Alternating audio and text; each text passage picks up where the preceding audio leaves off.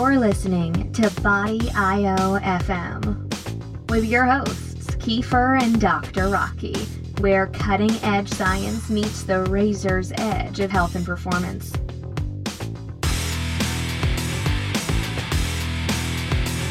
Welcome, everybody, to another episode of BIOFM. This is your host, Kiefer, and co-host, Dr. Rocky. Hey, Kiefer. And today, we're lucky enough to have in studio Bret Contreras. So, you want to say hi, Bret? I'm curious, am I the first person to be in studio? The first guest? We do have somebody who helps us do research reviews every once in a while, so he was actually the first in-studio guest. Yeah, sorry. That's okay. You're the first known entity, like pseudo-celebrity in-studio guest. How's that? Is that better? Well, thanks for having me on. I appreciate it. Oh, yeah, of course. I still get people that... Well, when did we do our last one? That was a while ago. And I still get people who will email me and, hey, I listened to your podcast on, with Kiefer, and it was great. And I'm like, man, people must go back. You must be pretty popular, I think it's because I basically disappeared for like 6 or 8 months and did nothing. So people had to go back and exactly. They had to go dig up some old stuff to look at. They needed their Kiefer fix. Yeah, and which I just will never comprehend. I should do that. I should disappear for 8 months because I have enough content for people to reread, and it would give me I could actually make a dent in my PhD. Yeah, there you go. How's that coming along, by the way? Just incidentally. So, first of all, I'm committed to doing it because it's needed research. I'll be looking at, well, first I've kind of, what's nice is I've been able to augment it. So with most programs, they probably don't let you do that, but I've learned a ton through pilot stuff. I've done EMG stuff on probably like 30 people now, but we do extensive like case studies. I'll have them hooked up for 3 hours and I'll do a ton of different stuff. And you learn so much about the individual. And that's what I like doing with my clients, because I learn so much about my clients that way. For example, I'll have them do, 50 exercises, and that way I can see which are the best for each muscle group. Their quads. Some people it's a squat. Some people like a Bulgarian split squat or lunge. Some people a leg press. Hamstrings. Some people it's the back extension. Some people like a rack pull. Some people a Nordic ham curl. And then sometimes you'll find that one exercise doesn't work well at all. For glutes, it's usually the hip thrust. And then, but it's also, you can see, what about squats? So I have one client, she can use a third of the weight on goblet squats and get higher glute activation than she does with barbell squats. And so why would I not give her a ton of, if glutes are her goal, why wouldn't I give her more goblet squats? You learn things like that. And some people have like a sweet spot with loading where going heavier doesn't get you higher muscle activation in the particular muscle. You start to shift to other muscles. Yeah. So like for hip thrusts, some people, it's like a linear increase as you keep going heavier, and they peak at maximum weight.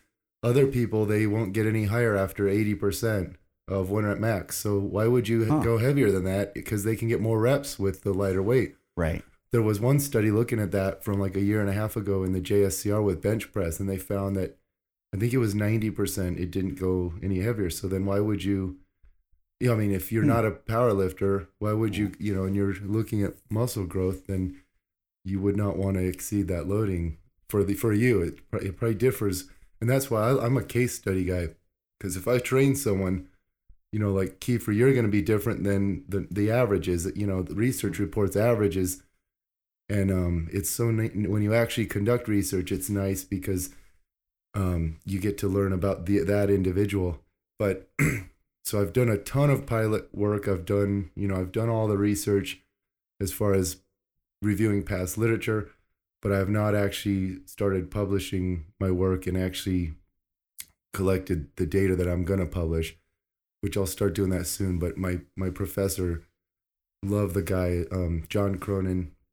He's at AUT, and I know he'll call me up asking for progress, and I'll try to make I'll be like, well, I did this, this, and this, all trying to hide the fact that I haven't done anything. And then I'll go, but did you see I got 2 new articles in the JSCR this month? Because I'm good friends with Brad Schoenfeld and Chris Beardsley. And they're always, I help them with the studies, but they do the vast majority of it. And then I help, look over the methods beforehand or the review it and add in my input, but they're doing the majority of the work. But I get my name on it. A name credit. I make AUT, the university, look good. So so that they're satisfied with that. Yeah. So then John will be mad at me, but he'll be like, okay, good work. Good work. Keep it up. So Brett, I'm kind of interested in terms of all these little case studies that you have as you optimize their exercise pattern and loading. How often does it change over that time as you get them, let's say, better or performing better? Or does it change? That's a great question. It doesn't. Like, do they get better at one? Like if you train them for a year, do they then get better at 1 rep maxes to where it? From what I've seen, it doesn't change much. We tend to have like an inherent loading protocol that's best for us. The exercises don't switch. However, you can improve relative muscle activation. Like you hear a lot of people saying, just focus on moving the weight. Don't focus on internal, cueing or internal attentional focus. Don't focus on the muscles. Focus on moving the weight or on the external factors. Well, there's actually 1 million studies looking at, attentional focus on performance. And that's intuitive, right? If Kiefer, if you're going for a 1 rep max, I'm not going to go, okay, Kiefer, focus on your quadriceps contraction. Right. Make sure your glutes are tight and your foundation is, Yeah, I'm going to say, you want to, come on, Kiefer, explode up, or I'll know if you're my lifting partner, I'll know what you tend, like what motivates you most or what you might need to focus on. For each person, it's different.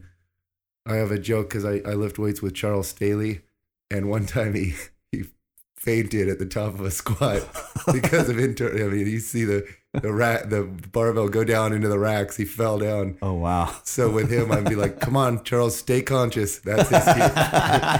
Other people, it's like chest up or whatever. But anyway, I'm not. When I train people, and this is what I try to tell coaches, because this external attentional focus. I don't know if you follow this, like the straight not coaches, that closely, right? Yeah. But it got real big, and to the point where people were saying, "Don't ever focus on, internal focus." But I'm not. Like if they're on the platform, that's when the time for that is. But during training, you're working on their form, you're working on their weaknesses.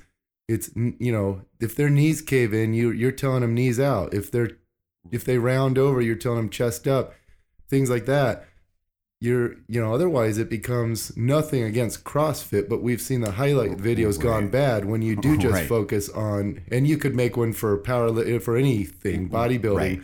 When the focus is only on performance, form goes to crap. And so anyway, I go off on tangents. You got to circle me back in. That's all right. The original question was, what changes over time? If someone doesn't use their glutes well, or any muscle for that matter, like if they don't use their quads well or their glutes well or anything, you can get them to use more of that over time through cueing and through focus on internal muscle contraction. So that does improve. And that's what the bodybuilders have been saying I remember when I was 16 years old reading bodybuilding mags, and they'd say, someone would write in to the bodybuilder Q&A and say whatever bodybuilder was in that column I was reading, and say, I don't feel my pecs when I bench press. And they'd say, that's because you aren't focusing on it. You got to learn. It took me 6 months to learn how to use my pecs well in a bench press, and here's how I do it. And anyway. So back to, it really struck me with you're talking about all these N=1. It's a large pool of basically pilots that you have, and that you can see different activation patterns, it kind of sounds like, in each individual, and those patterns may not change. Is that correct? Right. Like if you go back, maybe the people I tend to look at have experience. So if I took a very, like first time beginner, and then looked at him a year later. Then Maybe, but so far what I've seen, I haven't done a ton of work on this, and I'm sure if you had a researcher just scrutinizing it, they would see changes, subtle changes. But for me, I tend to look at the big picture. Like, you'll hear people go like this hand placement or this foot position or this, and I always look at that and I'll say, okay, that's an 8% difference. I don't care so much about 8%. I care about 50% and 30% differences, which you get with exercises. You'll see something that works this muscle 30% more, then why wouldn't you better have that person doing that exercise. Right. And it's not just about EMG. I've been criticized for promoting EMG, but there's reasons, if you look into the work of Brad Schoenfeld, and this is what I love about his work and my work go hand in hand, because I'm looking more at the biomechanics. He's looking more at the physiology behind muscle hypertrophy. And he'll say that muscle hypertrophy has 3 primary mechanisms. And the most important is probably mechanical tension. The second is probably metabolic stress. And the third is probably muscle damage. The problem is we don't know what percentage comes from what, and it's very hard to figure it out because they're all redundant pathways. Like they all 3 of them signal satellite cell activation. And so how do you delineate which comes from which? And it might differ from one individual to the next. Right. Like adductor activity isn't that high in a squat, but my adductors grew when I started doing like squats and lunges. Well, they get damaged, they get sore, you get stretched. Right. So you can have a situation where muscle activation is not so high, but you are getting muscle growth because of the muscle damage. Right. Same with like metabolic stress, with like blood flow restriction training. Initially, like the first few reps, you won't see high muscle activation, but as you go to failure, the activation keeps going up and up to where the last couple reps. So I've been doing some of this stuff, looking at this, and it's really cool because you can do like, have a knee wraps around your upper arms to include, do blood flow restriction, and you're using like a 30 rep max. And so you start out and the muscle activation is very low, but once you get to like 20, 25, 30, it keeps climbing muscle activation to where at the last rep, you're getting like double what you got the first rep, double the activation. You rest 30 seconds to a minute, you repeat it, you do 3 sets like that, and you've got this crazy pump. The load wasn't high, the tension on the muscles wasn't high, but the metabolic stress was high. And so you can get muscle growth that way. And there's like, because Kiefer, this is one area where I learned from research, because a lot of times you hear the coaches say research is always 5 years behind the field. Right. And I would have never given blood flow. I thought it was stupid. Yeah, I would have never given it a try. But what's cool is you can get that occlusion effect through high rep training without having the wraps on. Like if it's a constant tension exercise, think about leg extensions. If you ever do like 2 or 3 sets of 20 to 30 rep leg extensions, there's nothing more painful for the quads. I mean, it's the worst. Horrible. You can get occlusion through the leg extension because the leg extension, there's constant tension. There's no chance for blood to escape. Right. I've been looking at band hip thrust. Kind of like temporary claudication. Exactly. Like band hip thrust is a similar scenario where you get the glutes, the blood doesn't escape. You get this crazy pump and burn, and you look at muscle activation, it keeps rising. And what's cool is I did a set with like 545 pounds with the hip thrust, and to see, because that's like, at that time that was like my 5 rep max. And so I wanted to see if I do band hip thrust, if I could get a similar level of muscle activation. Well, the first few reps was way lower, but I think I did from Sorinex. I have it's not the monster band. It's like the super monster band. This thing is so much tension, but I got 22 reps, and on my 22nd rep, I matched what I got on my 5th rep of the heavy weight. And that's cool because some researchers believe that it's active. Primarily, it's just the activation that drives hypertrophy. You need to activate those motor units. And if you get them all, activate them all, then you're going to get hypertrophy. And as you rep to failure, it's called the size theory or whatever. The Carpinelli talked about this years ago, that it's not so much load, it's effort. So if you do a set to failure, you will end up, pulling in all the motor units as one's fatigue, more ones are recruited in there. So it'd be equivalent, say, if you did 6 reps to failure versus 20 reps to failure. And if you look at the literature on this, it's pretty compelling that effort is very important. It's more important than anything, because you will get, but there are reasons why effort alone, like you can get more. So again, you got to go back to the factors.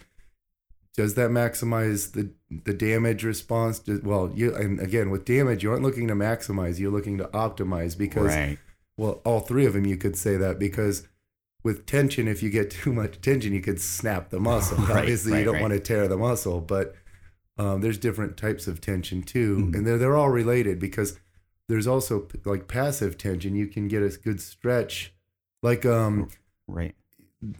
with a squat, the glutes don't get the highest level of activation in a squat, but they do get muscle damage. And we know that some people get really good glute development out of squats, and some people don't. So this is where I come in, because I'm going, why do squats work so well for some people? And then you get some people who, like women, they're like strong at squats and they have good form.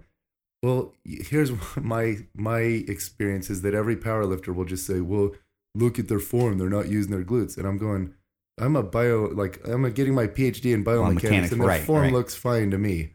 Right. But you can always tell that to any woman or man for that matter, and go, oh, you're not using your glutes in the squat, and they'll believe you. It's just like the physical. you might agree with physical therapy. You can tell anyone anything. Your core is weak. Your glute medius is shut off. Your psoas is blah, blah, blah. Your multifidus, your TVA, your whatever, pelvic floor. They'll believe anything. So it's this.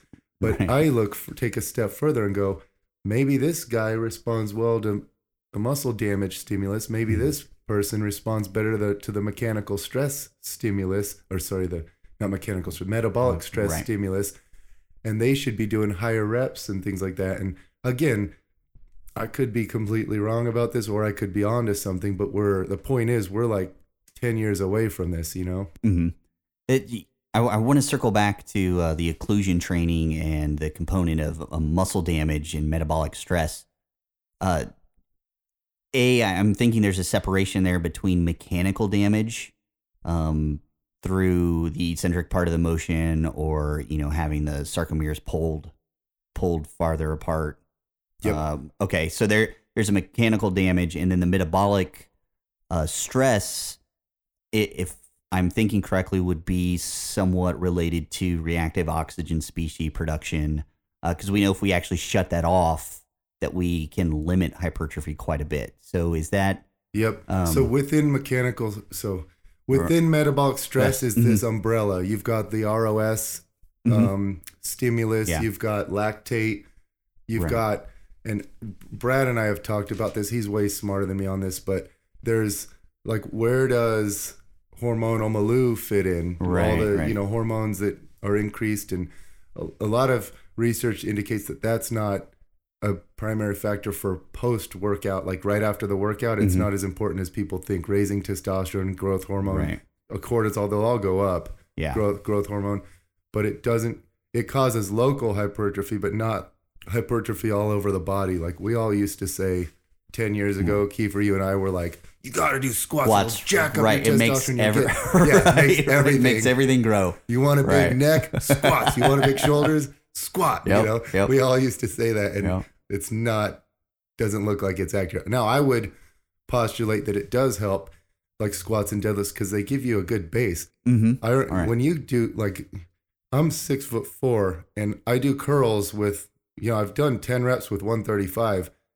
That's when I'm in the midpoint of the exercise, that's pretty far out lever. You've got to have strong erectors. You've got to have strong back muscles to be able to do that. So I would postulate that it does help indirectly through just providing a better base, so you can use more weight on every exercise. Right. Okay. But back to what you were saying, an interesting paper by Lenicky. He's probably the world's expert on blood flow restriction training. he showed that BFR training does not create much muscle damage at all, which is interesting because the first time you do BFR, you'll get sore for a couple days. Soreness and damage are pretty well correlated, but not identical. Right. But anyway, what's nice about blood flow restriction training is that it can, and now again, like we always say, deadlifts hammer your CNS, but I don't exactly know how to, like, this is something, when you're getting your PhD, you do a lot of research, you tend to, you become really good at knowing what you know and what you don't know. And so I can confidently speak about certain topics, especially like glutes and certain things biomechanics related. But even then, I know enough about the limitations of every technology, whether it's force plate, EMG, you name it, MRI, ultrasound, dynamometers. I can tell you the strong limitations of every one of them. That's why you need to rely on a variety of factors, not just one. But anyway, I lost my train of thought. I was going to talk about a limitation of something, but we were talking about the occlusion training, and it doesn't actually show much muscle damage, but you get really sore, and then the tangent started at that point. I lost it. Usually I'm good at remembering my tangents. But There's something about deadlift. Yeah, well, deadlift got in there, good. and Nice. wipes out. Good call. Okay, so deadlifts, they do, like, anecdotally speaking, and again, this is an interesting anecdote. I just deadlifted 601 for the first time. I finally got there. It took me so many years to get there of trying. In fact, 6 years ago, I deadlifted 550, and I remember thinking, I'm like 3 months away from 600. It didn't work out that way. But it's probably almost 2 years ago at this point, I had deadlifted 585. I was 15 pounds away from 600, and everyone's like, dude, you're right. You're right around the corner from 600. And when I did that 585, I scared myself because I rounded so bad. I don't have the when your squat is so far behind your deadlift, the only way you're going to get it is to use your back and hips, because you can't use your knees, your quads to stay upright. Right. And I rounded so bad that I scared myself. That two nights in a row, I fell asleep like 4 hours earlier than I'm used to going to bed. I couldn't stay awake. And it was like, probably 3 months before I did anything heavy again. Oh. And that's when I first learned about, because my 585 pound deadlift, you can pull it up on YouTube. It was a 12-second lift. I mean, most people can't fathom because they pull quickly. Right. They get that deadlift within like a few seconds. Mm-hmm. But I have this crazy ability to grind and that end range glute strength to lock it out, even though you're in a very poor position. Mm-hmm. And so, that's when I realized how, and that's taking it to the extreme, but that's when I realized what, this CNS or whatever. But I think it's peripheral. You get damage, so I don't know how to measure that. Like, I don't know how you measure. We can't quantify it, so it's hard to put it on a scale. Because I know you can. If I sifted through the research, you use, some sort of, technology with the brain. I guarantee you there's something that can look at, because I have papers on decreased central drive, but I also think it's peripheral, like damage and things like that. You get muscle damage, and this can affect strength through, myokines and all these things. But anyway, blood flow restriction doesn't kick your butt. And that's what I like about when you train to involve multiple exercises. Think about what the bodybuilders do. They'll do a heavy exercise, and then they'll do some lighter stuff. Yeah. And that no one ever goes, man, those lateral raises crushed me, or those hammer curls just destroyed me. I can hardly get up in the morning. You know what I mean? So it just makes you appreciate, like, blood flow restriction training. If you're in a situation where you're beat up, or and you still want to provide that growth stimulus without digging too far of inroads into the whatever. I'm using like old fashioned terminology that might be outdated, but you can use that as a way to stimulate a different pathway while giving your body rest and recuperation. So maybe during like deload weeks, it would be effective, and could be effective for people who have injured themselves and are rehabilitating, things like that. So I think it has interesting applications. Yeah, that is very interesting. The occlusion training, it's just front and center in my mind. There's a couple things, and I want to go back to a couple other points you made in a conversation we had at lunch. I guess, man, that was like 8 months ago. Yeah, right. That was a while ago. But with the occlusion training, where I got a picture of you, and yeah, I was told that that's, you never let people take pictures, so I should consider myself lucky. Yeah, actually, that started a trend. After that, I was like, I guess I can start to let people take pictures. Just like maybe we'll get more in studio guests now. Yeah, right.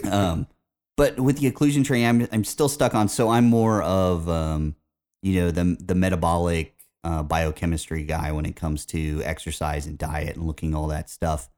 And I'm just curious if I keep going back to this idea of the metabolic stress that you're putting on the muscles when you do occlusion training, and it being equivalent to temporary claudication, and we would look at lack of oxygen availability. And so when we tap into the lactic acid cycle, when we start going anaerobic, we get a lot more reactive oxygen species. And I'm kind of stuck on that recently because there's just some cool stuff coming out about the reactive oxygen species and the oxidative stress. And so I'm wondering if that's kind of what would be interesting to me, and maybe if there's any studies on this, if they've done the occlusion training and given something like ibuprofen, which doesn't shut off the reactive oxygen species production, but shuts off the inflammatory response to that production, and if there's been any limits in the results that we see under those conditions. I would add also in terms of a dose response curve. Is that of ROS? Is that a linear relationship? Is it a U-shaped curve? I mean, what have you seen? And just add on to that question. So, yeah, and I know this is slightly askew of your expertise. So right. Yeah. So and that's a good point that you make, Kiefer, because another good thing you get at, and this is where I feel my expertise is, because I have my research review. Mm-hmm. And that's the smartest thing I've done, because this has never been about the money for me. Like, right.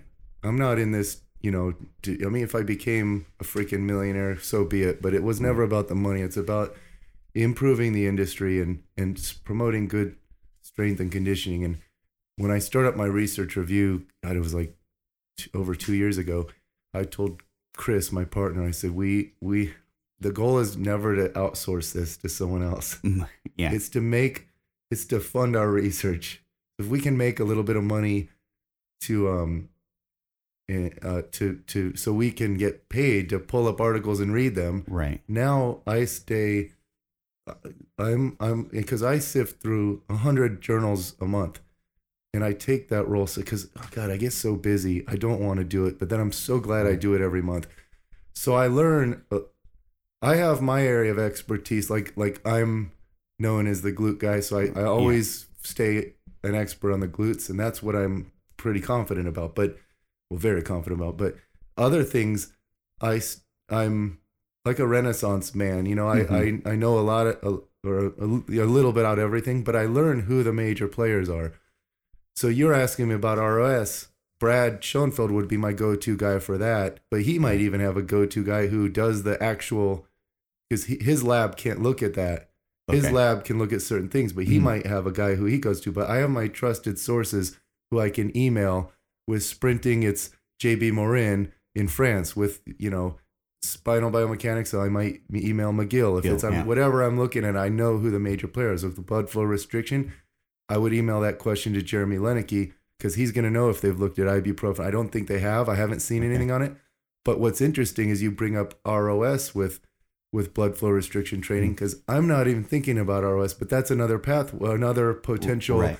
But you also have the fact that you are so there's the occlusion and the hypoxia. Those are two different things. And the hypoxia, as you decrease the oxygen, you're going to stimulate more type 2 fibers, because the type 1 aren't, rely on oxygen. Right.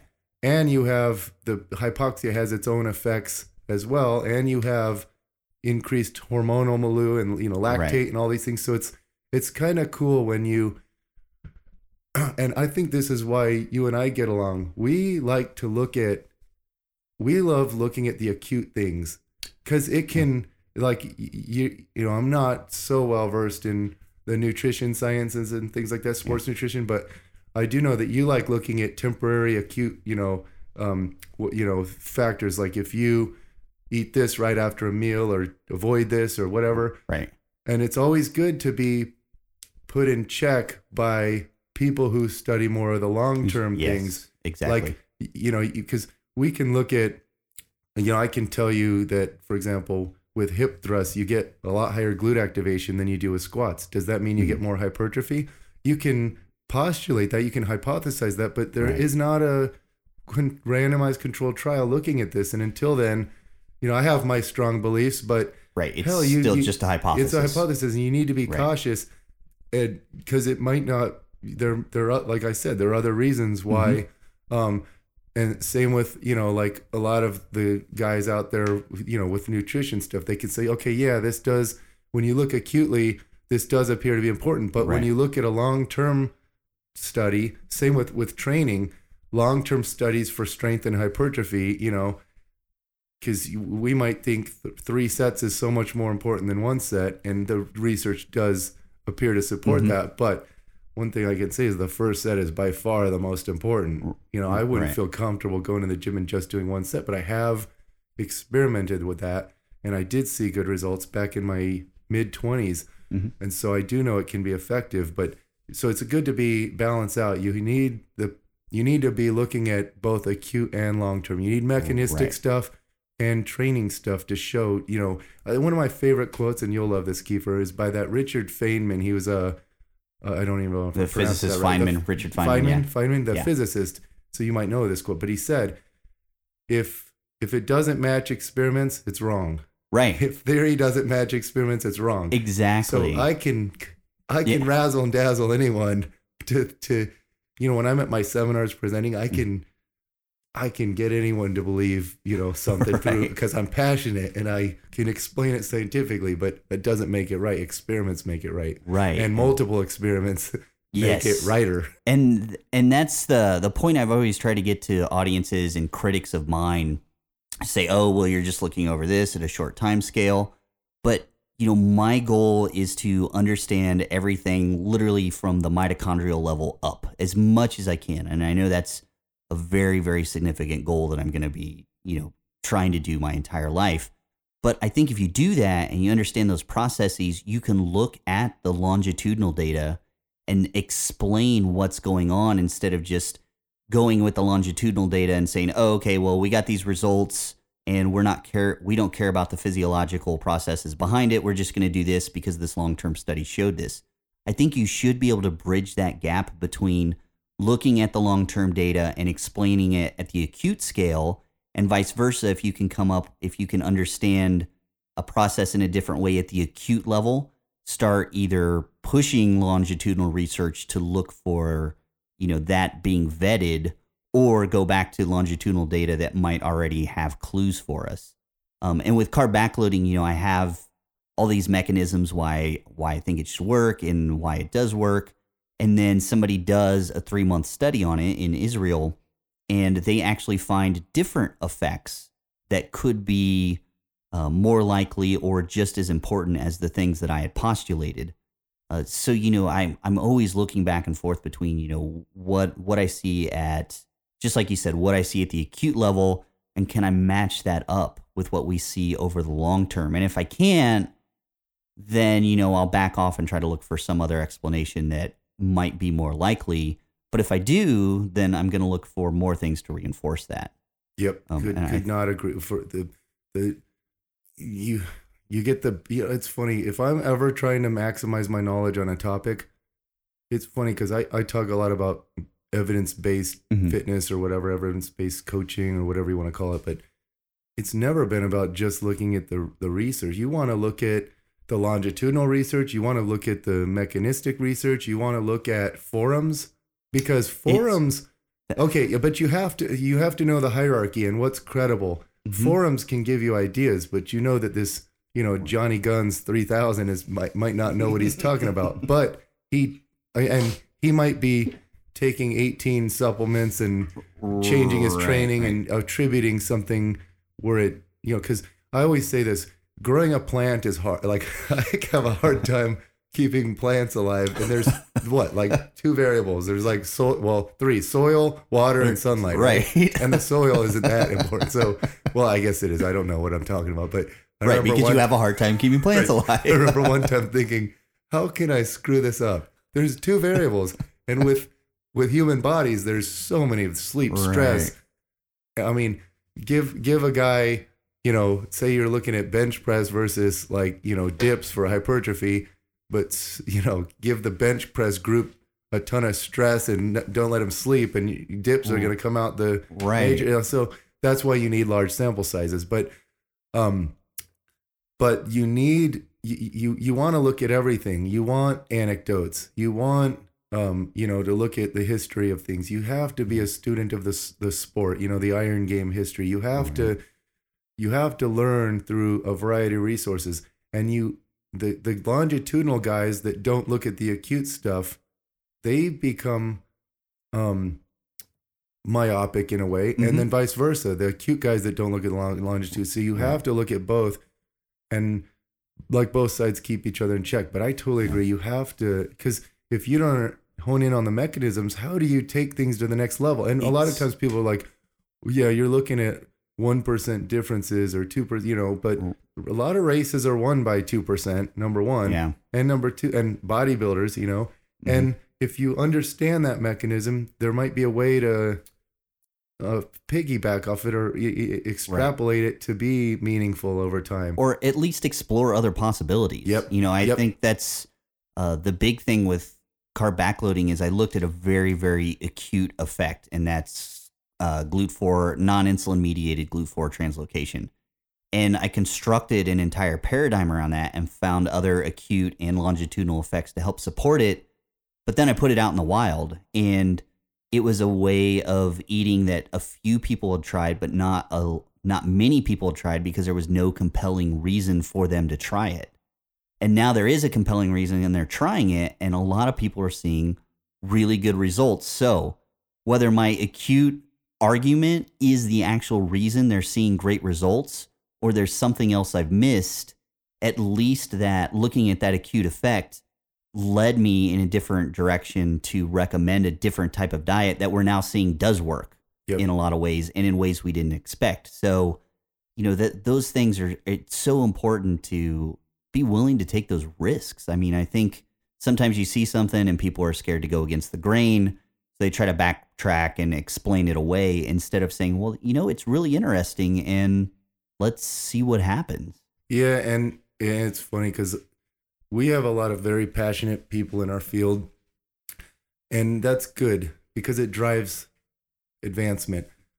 But I always have to take a step back and say, like whatever the diet, anything's a lot better than the Western diet, Right. And if you see these bodybuilders that are seeing good results off, Carb Night or whatever, then I don't see how people go, that's the stupidest thing in the world or whatever. Like, what, did you see this guy had good results off of it? So I guess the argument could be that, well, he had good results because of this. It wasn't really this, and he didn't have to go that extreme or whatever. But I also like to give, when you do research and you see the inter-individual variation, you realize that there are a range of responses. So I like to give the anecdotal, the individual credit in knowing what, because I'll tell you, I've tried certain things and they do not work for me. I've tried certain things and they work great for me. I go against the research. I mean, think about fit. Strength coaches tend to be very myopic and they categorize things, and it's so stupid. Think about think about headaches. When you have a headache, some people are like, oh, I need Advil. Aspirin works great for me. Aspirin does nothing for me. I like Tylenol. I like ibuprofen. I like Aleve. Everyone has different, some guys don't respond to Viagra. So really? Yeah. That's another problem entirely. Yeah. So Rocky will need to bring me back to off my tangent. But anyway, you see these wide if you know nurses, they can tell you so many different, what sometimes you have patients that do this, we got to do this to them. Mm-hmm. And you look at strength, and I butt heads with the powerlifters. Like I'm not a good power lifter. I have a good deadlift, but my squat and bench is not good. Mm-hmm. But I still enjoy competing. I love the sport. But when you train a woman for maximum glute, like they just want their glutes to look better, that's their primary goal. I always tell them, because they read that squats are the best thing for glutes, deadlifts are the best thing for glutes, sprints are the best thing for glutes. And I say, don't do you can do them, but don't, if I can't tell you how many women who have read that sprinting is good, and then they add that in, and they always either irritate their SI joint, pull a hammy, or pull a hip flexor. Sprinting is not like Kiefer. Right. You and I just went out and raced right now, like 100 meters. We would break. Yeah, it would.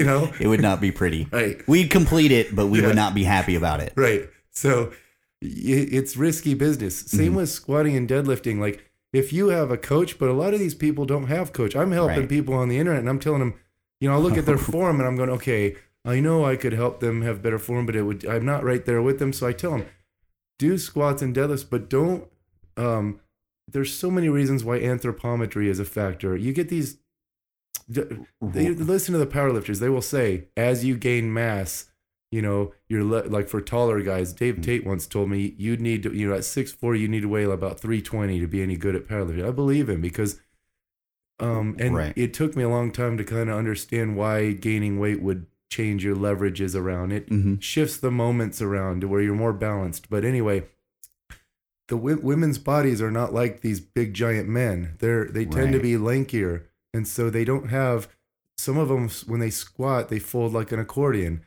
They, some of them when they deadlift, they might round too much, and so they could hurt themselves. So but they'll see a video of another woman squatting 225 or deadlifting 275, and they want to get there. So if you chase numbers. And you're stubborn and we've all done it. Yes. I'm going to let my form slide, and you get hurt. And I always tell the women, I can get your glutes looking better if you don't hurt yourself. Right. Well, so do the exercise that don't, like hip thrust, back extensions, throw those in, but those don't hurt you. Single leg stuff. It's very rare that someone hurts themselves doing a walking lunge or something, you know what I mean? Or a back extension. And of course, you got to learn good form with everything. But the point is, you're less likely to injure yourself, and therefore can keep progressing instead of having to injure yourself, back off, injure yourself, back off. I don't know how I got on that tangent. I don't know what that had to do with I don't anything, know. It's a good point, though. It's somehow we went from longitudinal stuff to coaches become myopic to don't injure yourself if you want better glutes. But, whatever, however that works. Right. Well, to say I'm out of my element would be an understatement. So I'm going to kind of pull this back to a more naive question, maybe. It would be, we started this conversation off about these pilot cases that you have and looking at EMGs and how they're contracting and how they're functioning. Obviously, I would assume it'd be optimal if everyone could kind of get their own blueprint. Without being able to do that, then how does the average Joe kind of then figure some of this stuff out? Or what are the simple, practical things you can do? That's a great question. Yeah. Kiefer can probably chime in here too, but self-experimentation would be my first. Exactly. Yeah, that's why you can go read all these things, but at the end of the day, you've got to experiment. And it's funny because I remember I was at a talk and someone brought up, research is the be all end all. And I'm like, look, if I knew nothing about powerlifting and I wanted to fast forward my knowledge of powerlifting, guess what I'm going to do? Go join a gym with powerlifters and say, can you take me under your wing? Because in 6 months, you're going to see so much more progress just copying them. Whether their system is ideal or not, for you is irrelevant because they're gonna teach you so many nuances that you didn't know about form, and you just get on any system and then you fine tune it over time. You experiment, you tinker, you read research, but the people who poo-poo on research, look at even like Louis Simmons. Why did he come up with a good protocol? Because he was reading Soviet stuff before anyone was. Right. Look at the people who have advanced the field. it's usually because they were reading research, and sometimes I feel like a detective, because I used to watch all those detective shows and read. In my 20s, I used to love reading, and then I got too busy. I like reading like nonfiction, or no fiction. God, I forgot that word. So the detectives, no detective would go, screw the paperwork, I just learned in the field. Like, you have to look over the case notes and try to find a loophole. And same thing with strength and conditioning. And that's why you and I, Kiefer, we're like the guys who are trying to find these connections, and we're poring over the literature and looking at acute things and all that, and trying to find meaning in these different potential mechanisms that could maximize responses. So I would just say, like, I remember at the fitness summit a couple weekends ago, Brad Schoenfeld mentioned that he thinks that epigenetics is a huge potential. It's something that could be very big in the next 15 years or so, but we're not there yet. You can't, same thing with biomechanics, and this ties into what I was saying earlier. You might be able to look at your anthropometry and do like some sort of thing, but you need to know so much data. You need to know your, ratio of torso to femur to tibia length, your joint centers, your muscle mass, and things like that. And you could predict, okay, you're going to be able to stay, and you didn't need to look at mobility. Like, people don't know this, but I have a paper. A lot of people just like, I was at the coaches, I always get it, CSCCA conference this weekend. And I heard a popular coach say, if you don't leave a stain on the floor, it's not a squat. And I could write that on my Facebook right now and get 1,000 likes and so many shares. But it's so stupid, because I have a study looking at hip range of motion, 200 subjects they looked at, and the range of hip flexion mobility, I'm not talking about range of motion from hip flexion to extension. I'm talking about the inter-individual differences in how far you can bring your leg up into hip flexion. Okay. It ranged from 80 to 140 degrees. So some guys have 80 degrees of hip flexion. That's not even a right angle. You can't even get to close to parallel in a squat, and any subsequent increased depth will be achieved through a combination of posterior pelvic tilt and lumbar flexion. And if you insist on, and I met this Dan McKimmy's the Highland Games champion right now, best Highland Games guy in the world. He's like 6'5", 295. If you listen to McGill talk, he'll tell you that certain, like, the Celtic hip or whatever, the like Scottish people tend to have deep hip sockets, and they can't go, they can't go into too much flexion, or they round, but they're great at things that aren't involved, that are more neutral ranges of hip motion. They're great at these Highland Games events where you're throwing things, and it's more relies on end range hip extension and hip external rotation strength. So the anatomy drives performance. Conversely, some of the Asian populations can squat rock bottom, and they have way more hip range of motion. They make for great Olympic squatters and things like that. But we're years off from all this stuff. Looking at so many years off, and one day I guarantee you, like 30 years from now, people will pull up this podcast. It'll be like it's so outdated. It'll be like this will be equivalent to an 8-track, and they'll be like, "Oh, Kiefer and Bret were talking about this years ago." And like, I look back at the Wild West days, and like, you had tuberculosis, you had to move to Arizona. Yeah, right. And that's how it'll be 30 years from now. We'll have supplement. Well, there was, I thought was very promising, was that those what were they, the not God, I don't know why I can't remember the acronym, but they would attach to the androgen receptor without the SARMs. Yeah, I was thinking SERMs. I'm like, that's estrogen. Selective SARMs, androgen receptor modulators, right?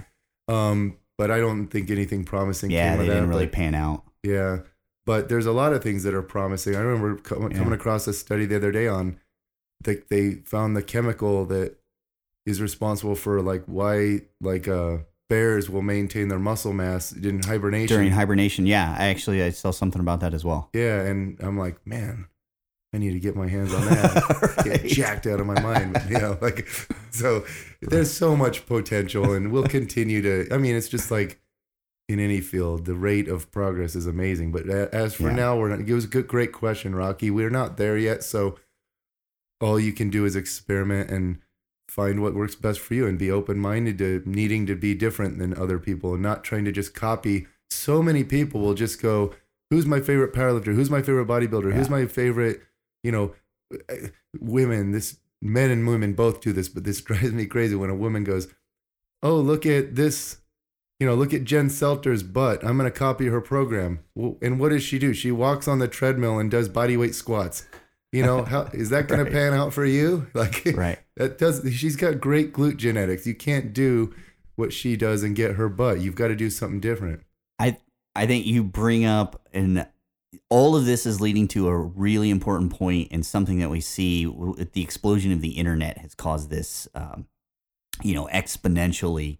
And that's where people who've had singular individual results for themselves all of a sudden put out this program, whether it's a diet program or this is their exercise program, or like, oh, this is going to work for everybody. And people get really excited about it and start following because they like that person. But the odds of it having any significance to a very large population is very, very small. And that's where it becomes important to understand the mechanisms at an acute level or a microscopic level, and also working with people. I mean, I was one of those people that thought research was the end all be all when I first started this. And I knew so much information, and I got stuff to work for myself. And then I started working with other people for 10 years, and that was a massive game changer. That completely changed my understanding of the body, of individual differences, of applicability, of context. I'm a big context guy. I'm like, I might make a certain statement, but you better damn be sure what context I made that statement in, because it's probably not appropriate for 90% of the people. So that totally changed how I think of all of this, is working with people. So when you jump on board with somebody who's like, oh, this is what I did, this is the magic program, you really need to step back and say, okay, did this person ever work with anybody? Can this person explain this at a microscopic scale or even a cellular scale?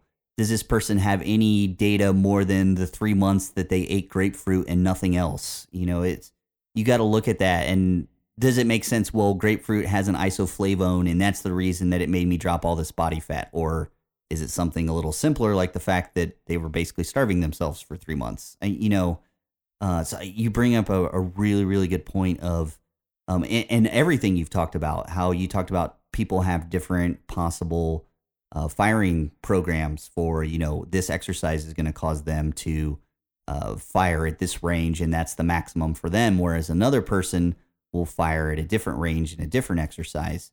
The individualism is so important, and that's why self-experimentation, I mean, there's no substitute for it right now. Like you said, we don't have the technology to substitute for self-experimentation at the moment. This is like something you just touched on something I'm very, very passionate about. And I can't tell you, it's inherently we are all biased. You cannot, bias is a human element. We're not robots, we're humans, and we are biased. It's our nature. You have to be, because you can only go by what you know. Right. And here's another of my favorite from Richard Feynman. I have this video I watched, and he talked about, like, I think his example was the like organic foods and things like that. Mm-hmm. And he said, I read their claims, and it just, to really know something, I know how much work is involved to really know something, and they haven't done the work. They make this claim based on this, and that's not knowing. That's, he's a physicist and would have to do dozens or hundreds of hours of mathematical calculations to be confident. I mean, look at the Higgs boson, like how many, they had to have supercomputers. Right, to look for a possible track to show that maybe, that was the signature for the Higgs, yeah. And then you get guys like us who are like, oh my God, and we're all guilty of it. Mm. This transferred for me, so I started doing this accessory lift, and it transferred over for this. or I increase this, so it's got to work for everyone. And that you just defined every popular coach out there. They all do it. This worked for me, so it's this. I've stumbled upon the secret. Well, you don't know, and it's funny because I can't tell you how many blog posts I've read by coaches who diss on something, and then they'll confess that they've never tried it. And I'm going, what? Right. And I just want to tell them, look, I'm not the most popular guy out there, but if you look at my numbers, I have increased my popularity gradually, like very consistently, year in and year out. And it's because, I don't write about stuff that I don't have the slightest clue about. If I want to write about something, I care about being right. My integrity matters. Like, I don't want to write something that's wrong. So if I'm going to write about an exercise, I'm going to do it for a month. I'm going to get good at it, and then I'll write about it, or a program, or, I don't write about programs that I haven't tried. I might speculate and just mention them in passing, but I won't write a whole article on something I have no clue about.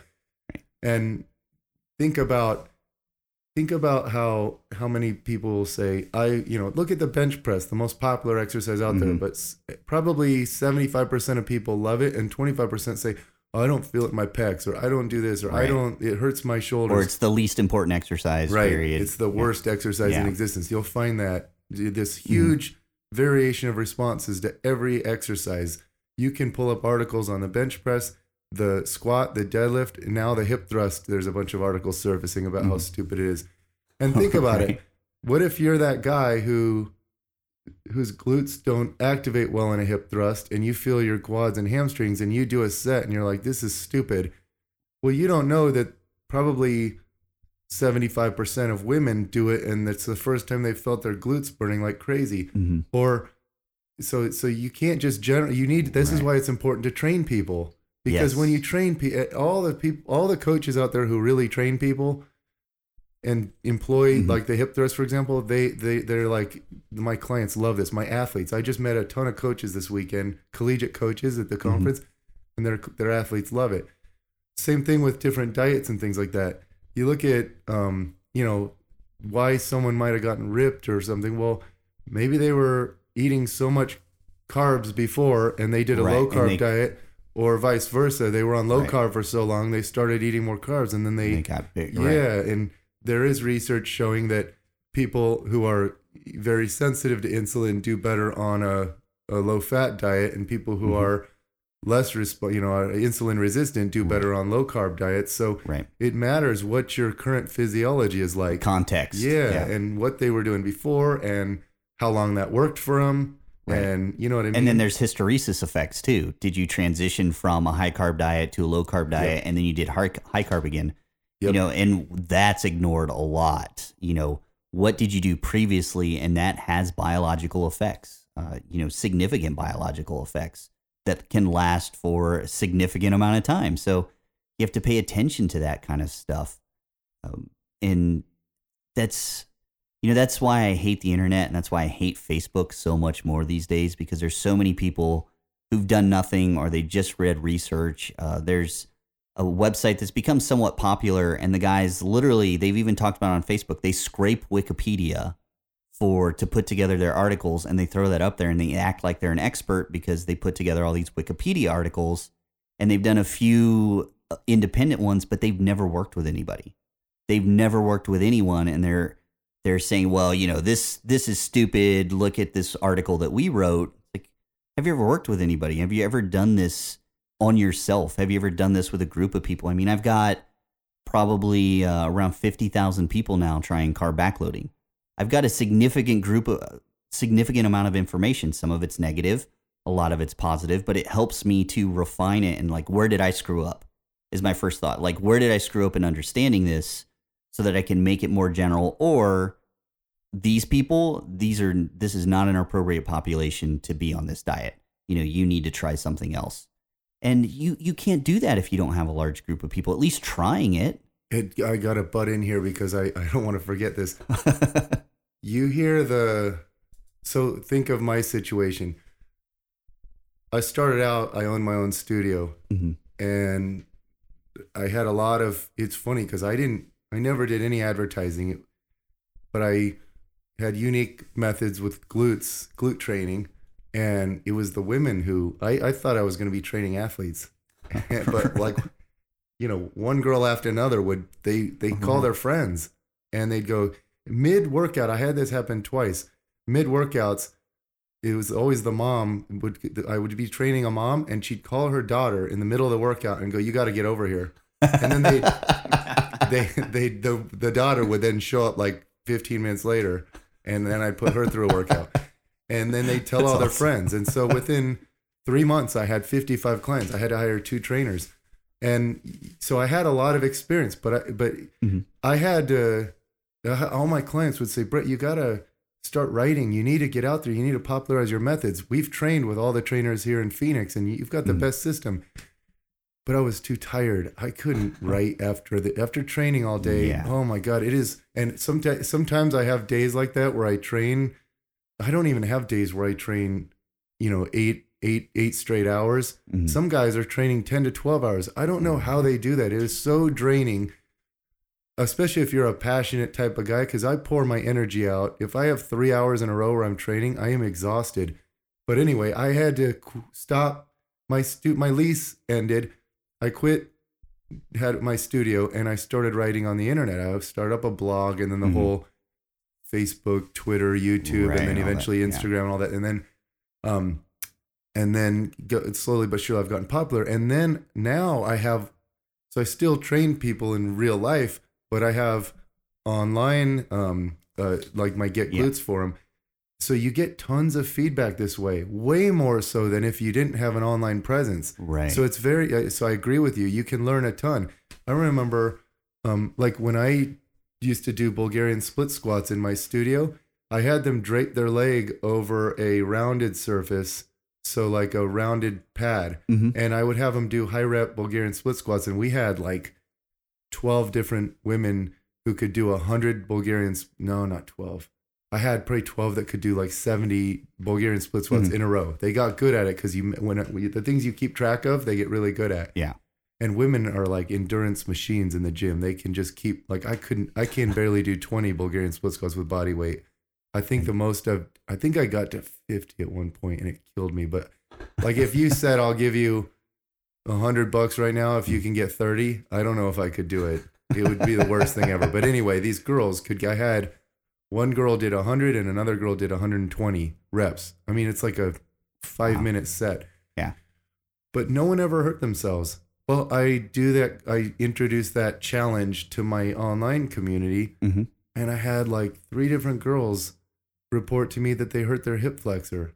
I felt horrible, but they weren't doing it the way I did it with the rounded pad. They were doing it with their back foot up on a bench.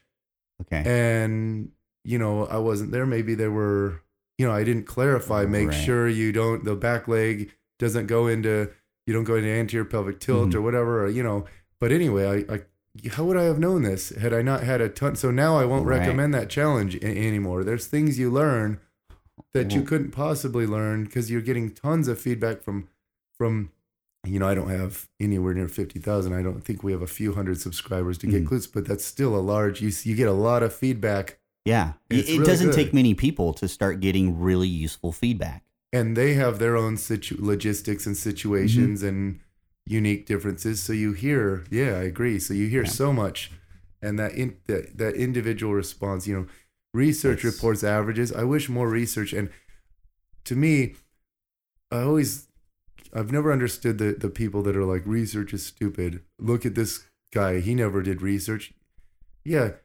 But that doesn't mean he wouldn't be better if he mastered the science. Right. Like, and vice versa. The researcher who never did any work in the field, he would be better if he did. It's both. You got to have both, and either alone will be inferior for your own knowledge and your learning, and you're not going to advance the field without doing both. Right. I would definitely agree that, whether you're a researcher or a clinician, a provider, a trainer, that, probably the best people in those situations are the ones that can take the research and then make that practical application into the field. And obviously you have to be able to do the research on your own and then also apply it to a client base, whether again it's a patient or a client.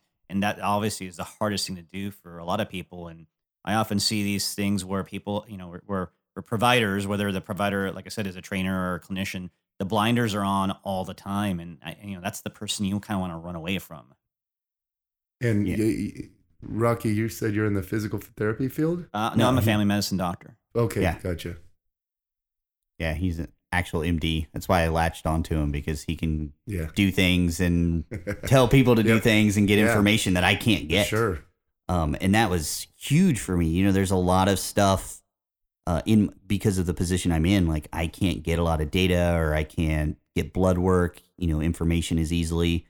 And being able to work with Rocky has been so valuable. I mean, I've seen things that I never would have imagined, where it's like, holy shit, how did that physiological response even happen? Yep. And it makes me go back and look at a lot more information to try to track it down. It's helped so much.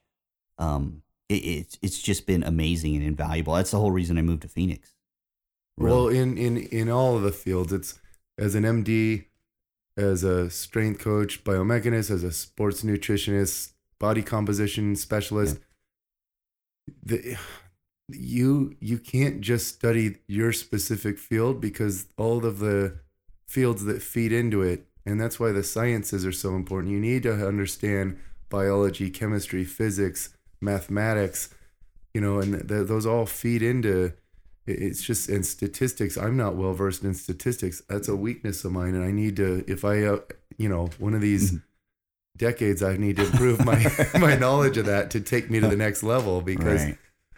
I know the basics about like calculating effect sizes and things like that. But when you understand statistics, a lot of times you can look at things like, okay, that's not really a big deal. Right. Or that was an inappropriate test. Or those researchers were just looking for, fishing for something to get published. And it's, there's so many things that you can learn that way. So, but yeah, the going back, the individual response is something that's so underestimated in this field. And when you work with people, if you are stubborn, I mean, how stupid would it be? Hey, Bret, every time I do squats and deadlifts, they hurt me. What if I was like, no, you're being a pussy. Right. Squat and deadlift. You want to be jacked like me? You squat and deadlift. Right. Everyone I know, you have to accommodate. Okay, don't do that. You can do a single leg squat pattern. Let's try a reverse lunge, front loaded.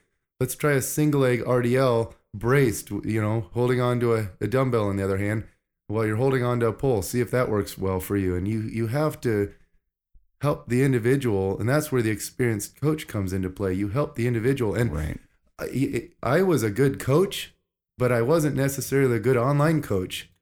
And that's something I became good at over time, being a good online coach, because there are situations that you're not familiar with. You have to get your thinking cap on. Right. You have crazy stuff come across your doorstep once you open that online world. Yeah. It's like I had somebody, I don't even think you asked the question, did you, Rocky? The individual who, what's the syndrome that they're XXY instead of being XY or Klinefelter syndrome. Yeah, Klinefelter syndrome. Somebody with Klinefelter syndrome asked a question about doing diet. It's like, well, I'm XXY. Should I do the diet more geared towards what you recommend for women, or should I do it more towards what you recommend for guys? I'm like, there is no way in a million years that I would have anticipated this question or this situation. But that's what happens when you open this information up and start having more and more people try it. You get things you would have never imagined. And to piggyback off of that, here's what I found, and I bet you'll agree with me. The vast 99% of fitness experts, they don't know enough science to understand the possibilities. They're so, like, functional training. Their understanding of functional training is, they've never ever looked at the science behind, for example, eccentrics and lengthening muscle. It builds sarcomeres in series. Blazevich's work shows that happens for 5 to 6 weeks, but you will increase fascicle length and build, increase flexibility through lengthening muscle. Well, so that means that a Nordic ham curl could be very valuable for preventing hamstring injury during sprinting. That's just one factor. A lot of coaches they need to be reductionists, and they have to reduce it down to one thing. I hurt my hamstrings. Oh, it's got to be strength or it's got to be flexibility. No, it's actually anatomy plays a huge role. Your hip and tendon insertion points and all that. Anatomy, fatigue, strength, flexibility, core strength. The pelvis controls hamstring length. Glute activation can spare hamstring injury. So I just named 5 factors that all influence, and they're all interrelated. That was a great paper by Brugelli and Mendeguccia talking about how they're all interrelated. And you can have one person with great anatomy and, but he might have subpar whatever strength and flexibility. He won't hurt his hamstrings. But another person who has poor anatomy but has a strong hamstring and flexible hamstring, but he gets fatigued, and then boom, it leads to injury. So they're all related. But anyway, we tend to be reductionist. We tend to be, what is that? The something Kruger effect or whatever, where we overvalue we're overly confident about our knowledge. And it's a human condition. Right. And Americans actually rank at the highest of that scale. No, we do. They've done that. Americans rank higher on that scale than any other industrialized nation. Yeah, I believe that. Yeah. But we don't, so many scientists don't know enough about the science to imagine the possibilities, to even theorize about what could, it blows me away. And I just want to say, I always want to put on my blog that it's like in that movie with Paul Walker and Vin Diesel, the racing movie. What's the name of it? Fast and the Furious. Fast and the Furious, where they initially race and Paul Walker gets out and he's like laughing, and Vin Diesel's like, "Why are you laughing?" And he's like, "Oh, dude, I almost had you." And then Vin Diesel goes off on this: "You didn't have me. You didn't have your car. You were like double clutching and granny shifting." I don't even know if I'm getting right. I don't understand those terms. That sounds close. Yeah. And like this person thinks they're putting you in your place about like functional training. If it's not standing, it can't possibly transfer to anything. And it's like, have you read the study showing leg extensions help old people? Like, 2 people could ditch their canes after they did leg extensions. And that doesn't look like a functional thing, but it built their quad strength. And just anything that builds muscle mass has to translate into, gee, I just deadlifted 601 and my quads and my adductors and my glutes are bigger. Like, go figure. I could not do it at my previous state of muscle mass. And you can say, well, strength is about neural gains and all this, but we're doing the lifts week in, week out. Muscle mass helps out. It's going to increase. I always joke, like, when people say this exercise, like Usain Bolt, he and Johan Blake, 2 of the fastest guys in the world, they're training. You look at it and they're doing a lot of machines, and they get down on that butt blaster type machine and do a rear kick, and they do it for high reps. It builds glute mass. So I've heard coaches go, "That's not functional." Okay, so you see Usain's glute working when he does that. You can watch the video and see him working his glute. So I'm like, I want to say to them, okay, so if you built that, say you built up your glute muscle during squats, then it's connected to nerves and you can innervate it when you sprint. But if you built it through that kickback motion, it's just Play-Doh that's attached. Just dead muscle. Dead muscle. That's it looks different. It's just gray, like under a MRI, and just is not innervated. Like your brain is that stupid to where it can't figure out how to innervate that muscle, and it makes me so annoyed at how stupid these coaches are and how little they know, and they're just clueless. And it's such a frustrating thing because it's the same Vin Diesel speech. They don't have their car. They don't know enough to even speculate about things. Right. And that's an important point. And, the internet, half people try to build their popularity on the internet by being negative and critiquing things. And that's always interesting to me. If you put anything out there, and this, Bret, like you get critiqued so heavily and people attack you and, other people praise you. But the attacks I always find interesting because, one of my favorites was, I was talking about fat storage from eating carbohydrates and how carbs can contribute to that fat storage. And this person goes into this whole thing about, well, we know that carbohydrates can't be converted into fatty acids very effectively in the human body. Therefore, carbohydrates can never contribute to significant fat gain.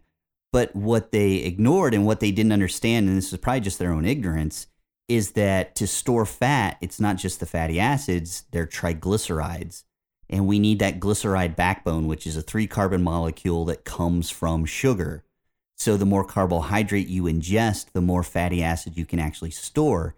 And they've shown that up to 40% of the carbon mass in fat cells came from ingested carbohydrates. That's huge, but that doesn't mean that the carbohydrates were converted to fat. The carbohydrates were necessary to bind the fat together to get stored.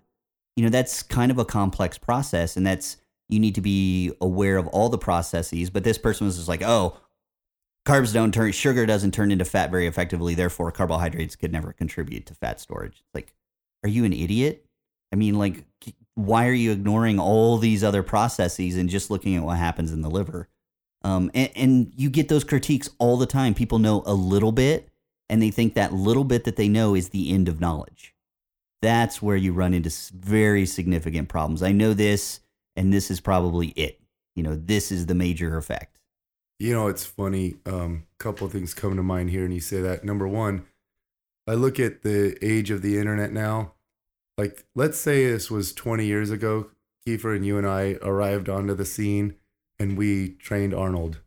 And, right. I had Arnold do hip thrusts, and his glutes grew. Or you put him on carb night and he got ripped. Mm-hmm. Well, there were like 10 magazines back then, or like 20 years ago, Mm-hmm. It was, and Arnold talked about it in, Muscle and Fitness or Flex or whatever. Yeah. And boom, it's worldwide. Mm-hmm. And that's how it was. That's how information was disseminated back then. And now you can't, like, overnight, hip thrust would have been done worldwide. But now you still go into gyms and you're starting to see more of it. But mm-hmm. I always want to go over and be like, hey, do you know I'm the creator of that? They'd be like, whatever. Shut up. Right. But you see it more now, but it's still, you can go into gyms and not see one person doing them. Right. And it's like, it takes a long time for things to and propagate. It can't, and trust me, again, like how much research is there on squats being effective? And you can type in like, avoid squats or whatever, and you'll find so many articles about, right. So it doesn't matter if you could publish 20 journal articles on carb night and you would get more haters. Right. It's just the way things work. No one remains unscathed in this day and age. Type in your favorite celebrity and you'll find so much crap about them. It's just the law of how things work. The more popular you get, the more hate you get. And you and we're open-minded to discussions, and we'll entertain any possibility as long as the person is respectful. Like I was on my Facebook yesterday and I posted a before and after picture and I felt so bad because her name's Sasha. She emails me, Bret, check this out. You asked me for a before picture. I finally found one. Mm-hmm. Here's my glutes from a year ago, and here they are today. And it's insane. Like it's like went from, she had a nice butt. It's cute and perky, but went to like an amazing, like some people think she has too much glutes because it's like this round, bubbly, it's amazing. But she's darker in the second picture because she did a spray tan. And if you work with bikini competitors or figure athletes, you know this. Right. It's like not shocking. Mm-hmm. I didn't even think about that. I posted on my Facebook and all these, it's this weird thing because Kiefer, this is a funny story. I had my two assistants were over, Joey and Andrew, and I can't remember the guy's name, but I posted a picture because women get mad at me for only posting pictures of women's butts on my blog, so I try to put in men from time to time to be, to balance it out. Balance it. And I have no problem doing that. It's just that there are not as many pictures, Yeah. But I stumbled across this guy, and so I posted the picture, but we were looking at him, and we're like, dude, look at this guy. And they were right next to me on the couch, and we were looking for like 3 straight minutes, and we were going, holy crap, God, that guy's ripped. Look at his abs. And then I'd be like, look at his quads. Oh my God. Well, all of us were admiring, and no one was like, oh my God, look at his skinny calves. We weren't trying to pick him apart. I don't think guys do that as much as, like, I'm not threatened by him. I look at him, it motivates me. Mm-hmm. And I think this women, it does the same thing, because look at all the fit inspiration. But a certain percentage of men and women, but I think more women do this. They, like, I remember the Victoria's Secret pageant was on, and I could look at my Facebook feed, that little scrolling thing, and just one by one, you know, because I've got tons of fitness friends, and they'd be like, "Oh my, look at these skinny bitches! Look, oh my God, eat eat something, you skinny." Right. And it's like, these are the hottest women in the world. Come on, they're Victoria's Secret models. Maybe you want to look different from them. That just doesn't make them, but it triggers something. Anyway, so I posted this picture, and I got certain people, and I felt bad because I asked this when she sent me the pictures. I said, "Hey, do you mind if I share this on my social media channels?" She's like, "Yeah," and then I tag her, and then she has to read these people insulting her. So I felt horrible. So I had to go back last night. I wrote on my Facebook page, I wrote this long thing about, this is my page. I'm the moderator, and I won't let it go down the gutter by being, if you're disrespectful, you're getting banned. Because I can't control what people say on other websites, but I can on mine. I am all about discussion, critical analysis, scrutinizing. Let's analyze things. Let's have a scientific discussion, but you better be polite, or else I want nothing to do with you. I don't care, for you. Right. At the end of the day, the science is cool, but there's politics involved and some of these guys are trying to be up and comers, and they're rude to the higher ups. Like, let's see if you get invited to speak at any conferences, buddy. Right. Or let's, or I won't. I'll just, I don't have time to deal with your crap, so I'll just delete you.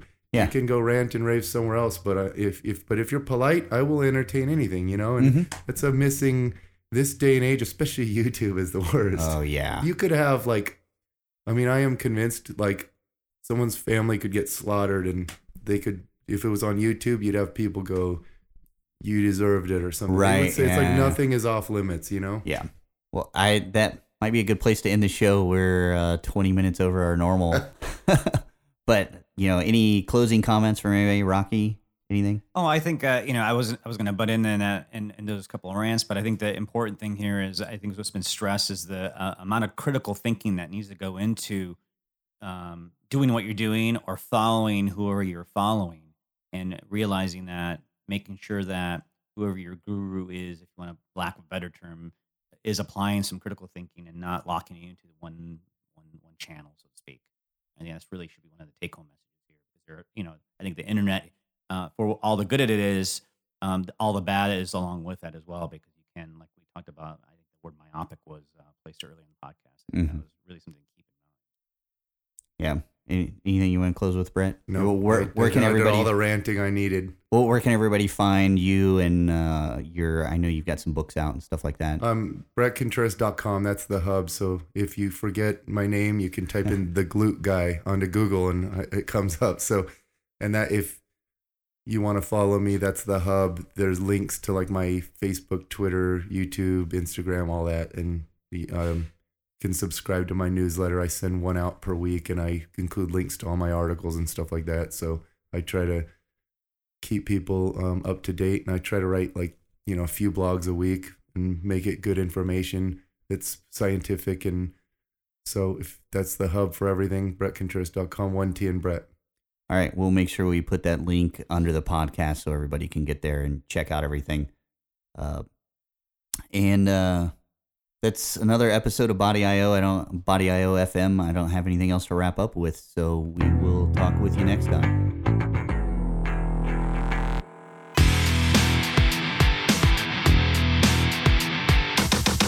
You've been listening to Body BIOFM with your hosts, Kiefer and Dr. Rocky.